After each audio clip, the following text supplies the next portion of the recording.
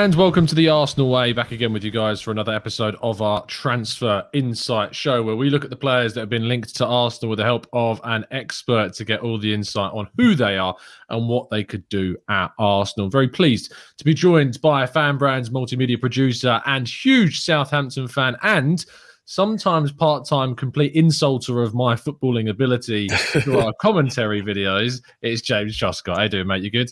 Oh no, the Tom Canton stands, they're going to come for me now. I've been exposed. They're going to be coming for you.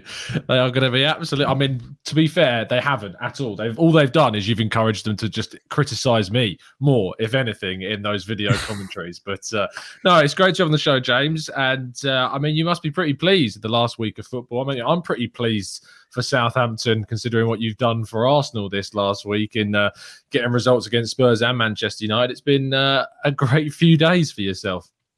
Yeah, we've certainly done you a few favours over the past few games with our recent run. I've tended to think that our style perhaps suits playing against the better teams in the league. And perhaps this is, evidence of that. But yeah, I think from an Arsenal perspective, us getting good results against your top four rivals is probably a sense of relief, especially given how COVID postponements have caused there to be so many games in hand, left, right and centre. I think there was that thing about Tottenham having 3 games in hand. Yeah, after those 3 games in hand, they've somehow gone down the league. Lost them all, yeah. Unbelievable. It's crazy when you consider it like that. I mean, Arsenal are in a very similar position. They've got games now. We've got to play Wolves next Thursday. We've got Chelsea to be rearranged. We've got Liverpool to be rearranged. And we've got Tottenham, of course, as well, the North London Derby to be rearranged. So it's some really difficult games in hand, and we'd rather have the points on the boards. But whilst we don't, it's great to see teams like yourselves taking points off our rivals, which is great, and pushing you, of course, further away from any kind of relegation scrap, which I don't ever think was really on the cards midway point through the season, because you've got 4 teams down there. I suppose it'll probably turn into 3 as Newcastle push further up the table, and maybe even we see Everton drawn into things soon and Leeds as well. But Southampton getting those results has really pushed them away, and a big part of that has been the performance of Armando Broja, which is the reason why we're here to talk about, because he has been linked with Arsenal. Our correspondent at football.london, Chris Wheatley, reporting that Arsenal are monitoring his situation ahead of possibly looking for him in the summer. Now, the latest from the Southampton side of things, James, was that yourselves are very interested in trying to make this deal permanent. Figures around £25 million have been thrown around. Do you think that's a reflective figure on how much he would be valued in the current market? I mean, it's all a bit of a double-edged sword, really. I hope I used that right. Because while it's obviously pleasing from our perspective, Southampton perspective, to see him playing well, you kind of think, well, the more goals he scores, the more we're adding to his value. I think under our previous ownership, previously we were owned by Gao Zhisheng, a Chinese businessman. Under our previous ownership, that regime lasted literally up until like a month ago. I think there would have been no chance in us signing him, to be honest. Our record signing is what, like 20 million? So it would have been no chance. But I think now signing Broja is definitely a lot more realistic under our new ownership regime. But whether his value continues to spiral upwards is another matter. With Kyle Walker-Peters, that was another situation where we had a loanee who didn't actually have an option to buy, but we ended up striking a deal with Spurs to sign him for in the region of 10, 12 million pounds. But obviously that was based off a half-season loan for a player that had a few years in and out of Spurs' first team, for it not really to work out. And he was also a fullback. Strikers, obviously, it's a very inflated market, one who's proven in the Premier League. He wasn't previously with Chelsea's first team. He trained a bit with their first team in the summer before going out to loan. But that was the first time that I think they really had a look at him per se. But it's slightly worrying from our perspective. You can see the value being driven up. It kind of reminisces a bit, in my mind, the Toby Alderweireld situation, in which we had him on loan from Atletico Madrid. And if I remember correctly, I think we might have even actually had an option to buy that was controversially kind of ignored or circumvented so that he could end up at Spurs. And you kind of worry that something similar is going to happen here, where even though there was no prior arrangement between us and Chelsea, that if they do choose to sell him, they'll probably use someone like Arsenal or Newcastle, maybe even a West Ham, a bit more financial clout just to really increase his value. It's, I mean, when you consider the winners in this situation, it's going to be Chelsea. Chelsea are going to win 100%. In this situation, no matter 100%. What happens, because he's not going to get into their first team, really, considering Lukaku's still there. Werner, his situation continues. Kai Havertz can play up top. Christian Pulisic can still play up top. Like, he's quite far down the pecking order. Tuchel talks about him as Chelsea's player, and, they're very keen to see what he can do. But we know from Chelsea's history of selling their loan players, if the right offer comes in for a player, no matter their quality, they are willing to kind of move them on. You look at Gay going to Crystal Palace in the summer. They've seen numerous players be moved on for significant kind of profit. And you look at how much has been spent since 2012. There was a report that came out by the CIES Football Observatory that despite Chelsea's spending being at 1.6 billion euros, they'd made close to 1.1 billion euros in player sales. Yeah. And that kind of considerable recoup of money has enabled them to spend without actually, when you consider it, investing loads or like a Man City level of investing, because they're able to make so much money. So they will win in this scenario. But focusing specifically on the idea that maybe Arsenal, who have this interest in the player, can try and sign him from Chelsea, which in itself is, in my mind, still very unlikely. How do you kind of see him being different for Arsenal? What kind of characteristics are in his game that would really help Arsenal compared to what they currently have? I think he's a brand of striker that I haven't seen at Arsenal for a good few years, if I'm being honest. I think he's quite a complete forward. When you think about strikers, you think about there's a specific kind of thing they do, particularly the modern striker. They're the type of player who you think, okay, cool, you could probably stick them out wide too. But I think he's the one type of striker you think, cool, this is a traditional centre forward, a traditional number 9. The only real attribute that I'm not particularly a fan of is his passing. I think he really struggles when it comes to passing. But I think in terms of his height, thus in the air, strength, pace, finishing, he's someone you really like to watch play, someone you really like to see, someone you can play the ball into, can maybe hold it up a little bit, although maybe not as good as other players. I think in our system, even though Shea Adams is slightly smaller, he's maybe someone who you prefer a bit more holding the ball up on the turn, laying someone off. But what Broja can do is these quick 1-2s. He's really good at just driving from deep with the ball, driving from deep or driving from out wide in the channels, maybe cutting in. How that works playing as a lone striker, I don't know. But certainly with us in a strike duo, in a pairing, it works really, really well, having someone position there and he can kind of just bounce off them. And to be honest, even if he is that focal point in the middle, then at least he's got his aerial presence. So that's why I think he poses a threat in a multitude of different ways. I think we saw against Manchester United the other day, we saw him running those channels, particularly cutting in from the left, which obviously notably in a video that went viral on social media caused Harry Maguire some problems. Just so a little bit. So I think he can actually complement Arsenal's front line quite well. I think if you've got someone like Martinelli on the left and maybe a Saka or a Pepe out wide, I think it could be quite interchangeable with them just running at people. I think that when Arsenal... Sorry, go on. Keep going. Sorry. Your pause there completely threw me. Pause for effect and throw off the host. But dramatic effect.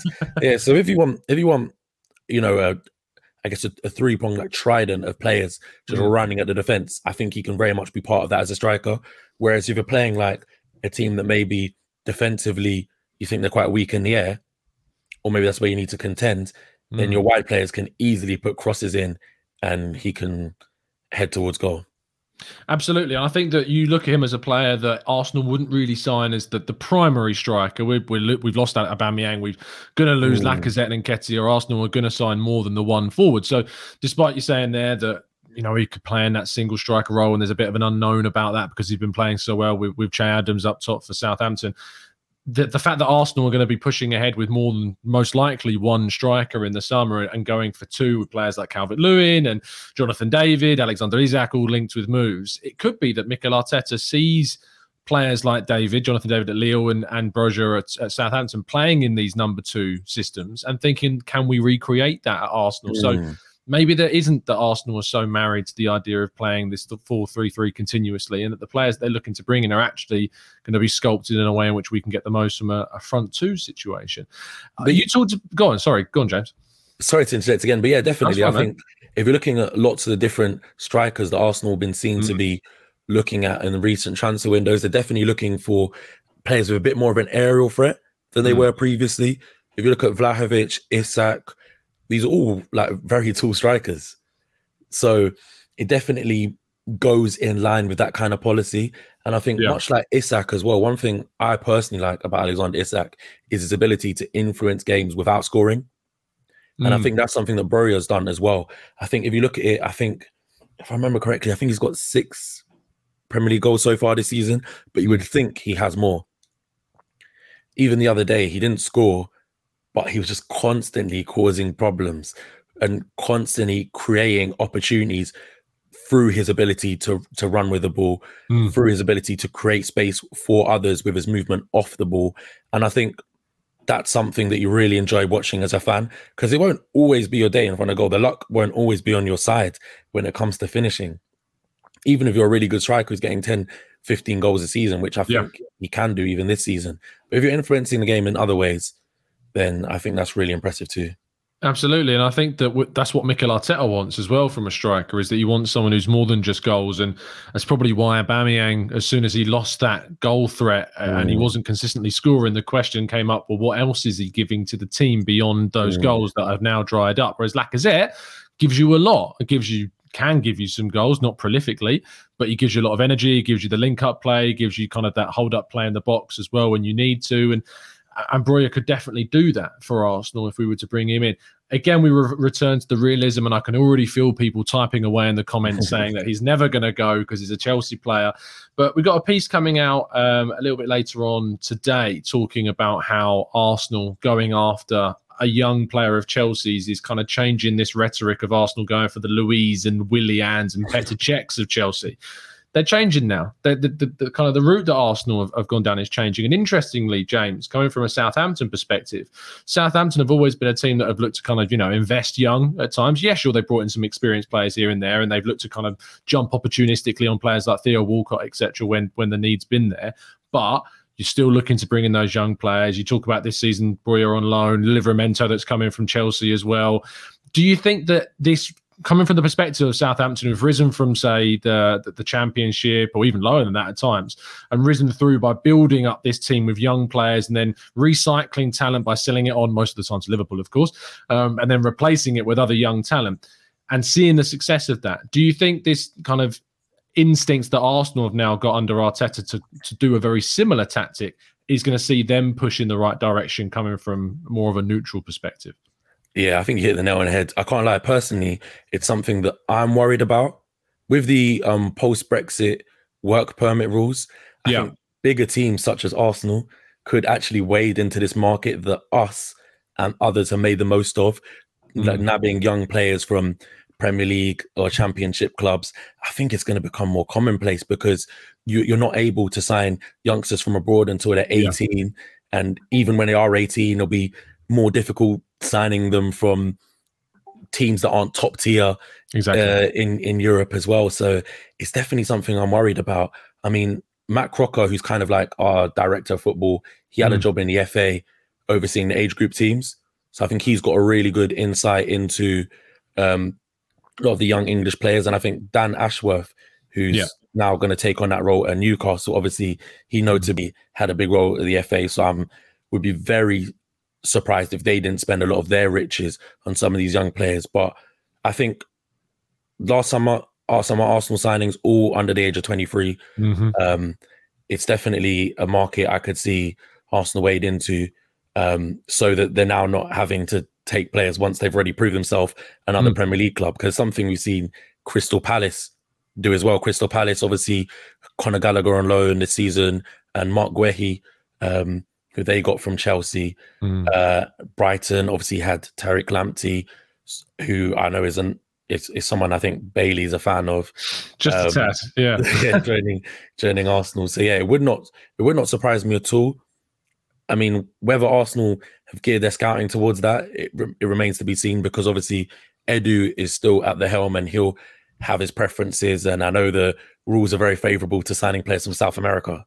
Of course. So, I think also it's interesting you brought those people that have worked within the FA, because Arsenal recruited Richard Garlick from the Premier League in the summer of 2021 as well. Yeah. So, and obviously he was quite big in the negotiations with Brighton for Ben White, and then involved in the negotiations with Sheffield United for Aaron Ramsdale. And Arsenal haven't really signed these young up-and-coming players from other Premier League teams. We've signed, as we've said, Luiz and Willian or Cedric or Danny Welbeck. Like, these not players that are young, up-and-coming, have got lots of prospects, players that they thought could come in and make an impact at that immediate time. Luckily for Arsenal, they've signed young players like Ramsdale and White who've also been able to make an immediate impact, but also have got the benefit of developing into something quite special. And perhaps that will happen with a player like Broja or someone else that comes in a little bit later on down the line. But James, thank you so much for taking time out of the afternoon to give the Arsenal fans a bit more insight on Broja, despite the fact a move to Arsenal is, in both of our minds, we feel very unlikely that Chelsea would sell to one of their direct rivals. But tell the people, James, where they can find you and what you're going to be up to.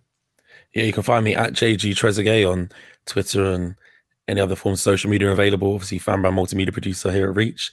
So if you hear any videos on this channel, the Arsenal Way channel, with my voice ribbing him or Bailey, then it's very likely myself. But yeah, just keep an eye out for our social media content and more.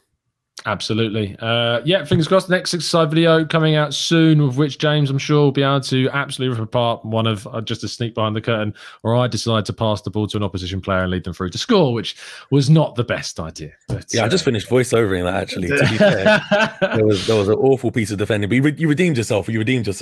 I did a bit, yeah. That's still awful play. Fingers crossed bigger things can happen in next week's fixture. Thank you again, James. We'll see you again very soon. Keep on following us down the Arsenal Way, and drop a like on the video and subscribe to the channel if you're new, as we try to get our way to 10,000 subs before the end of the season.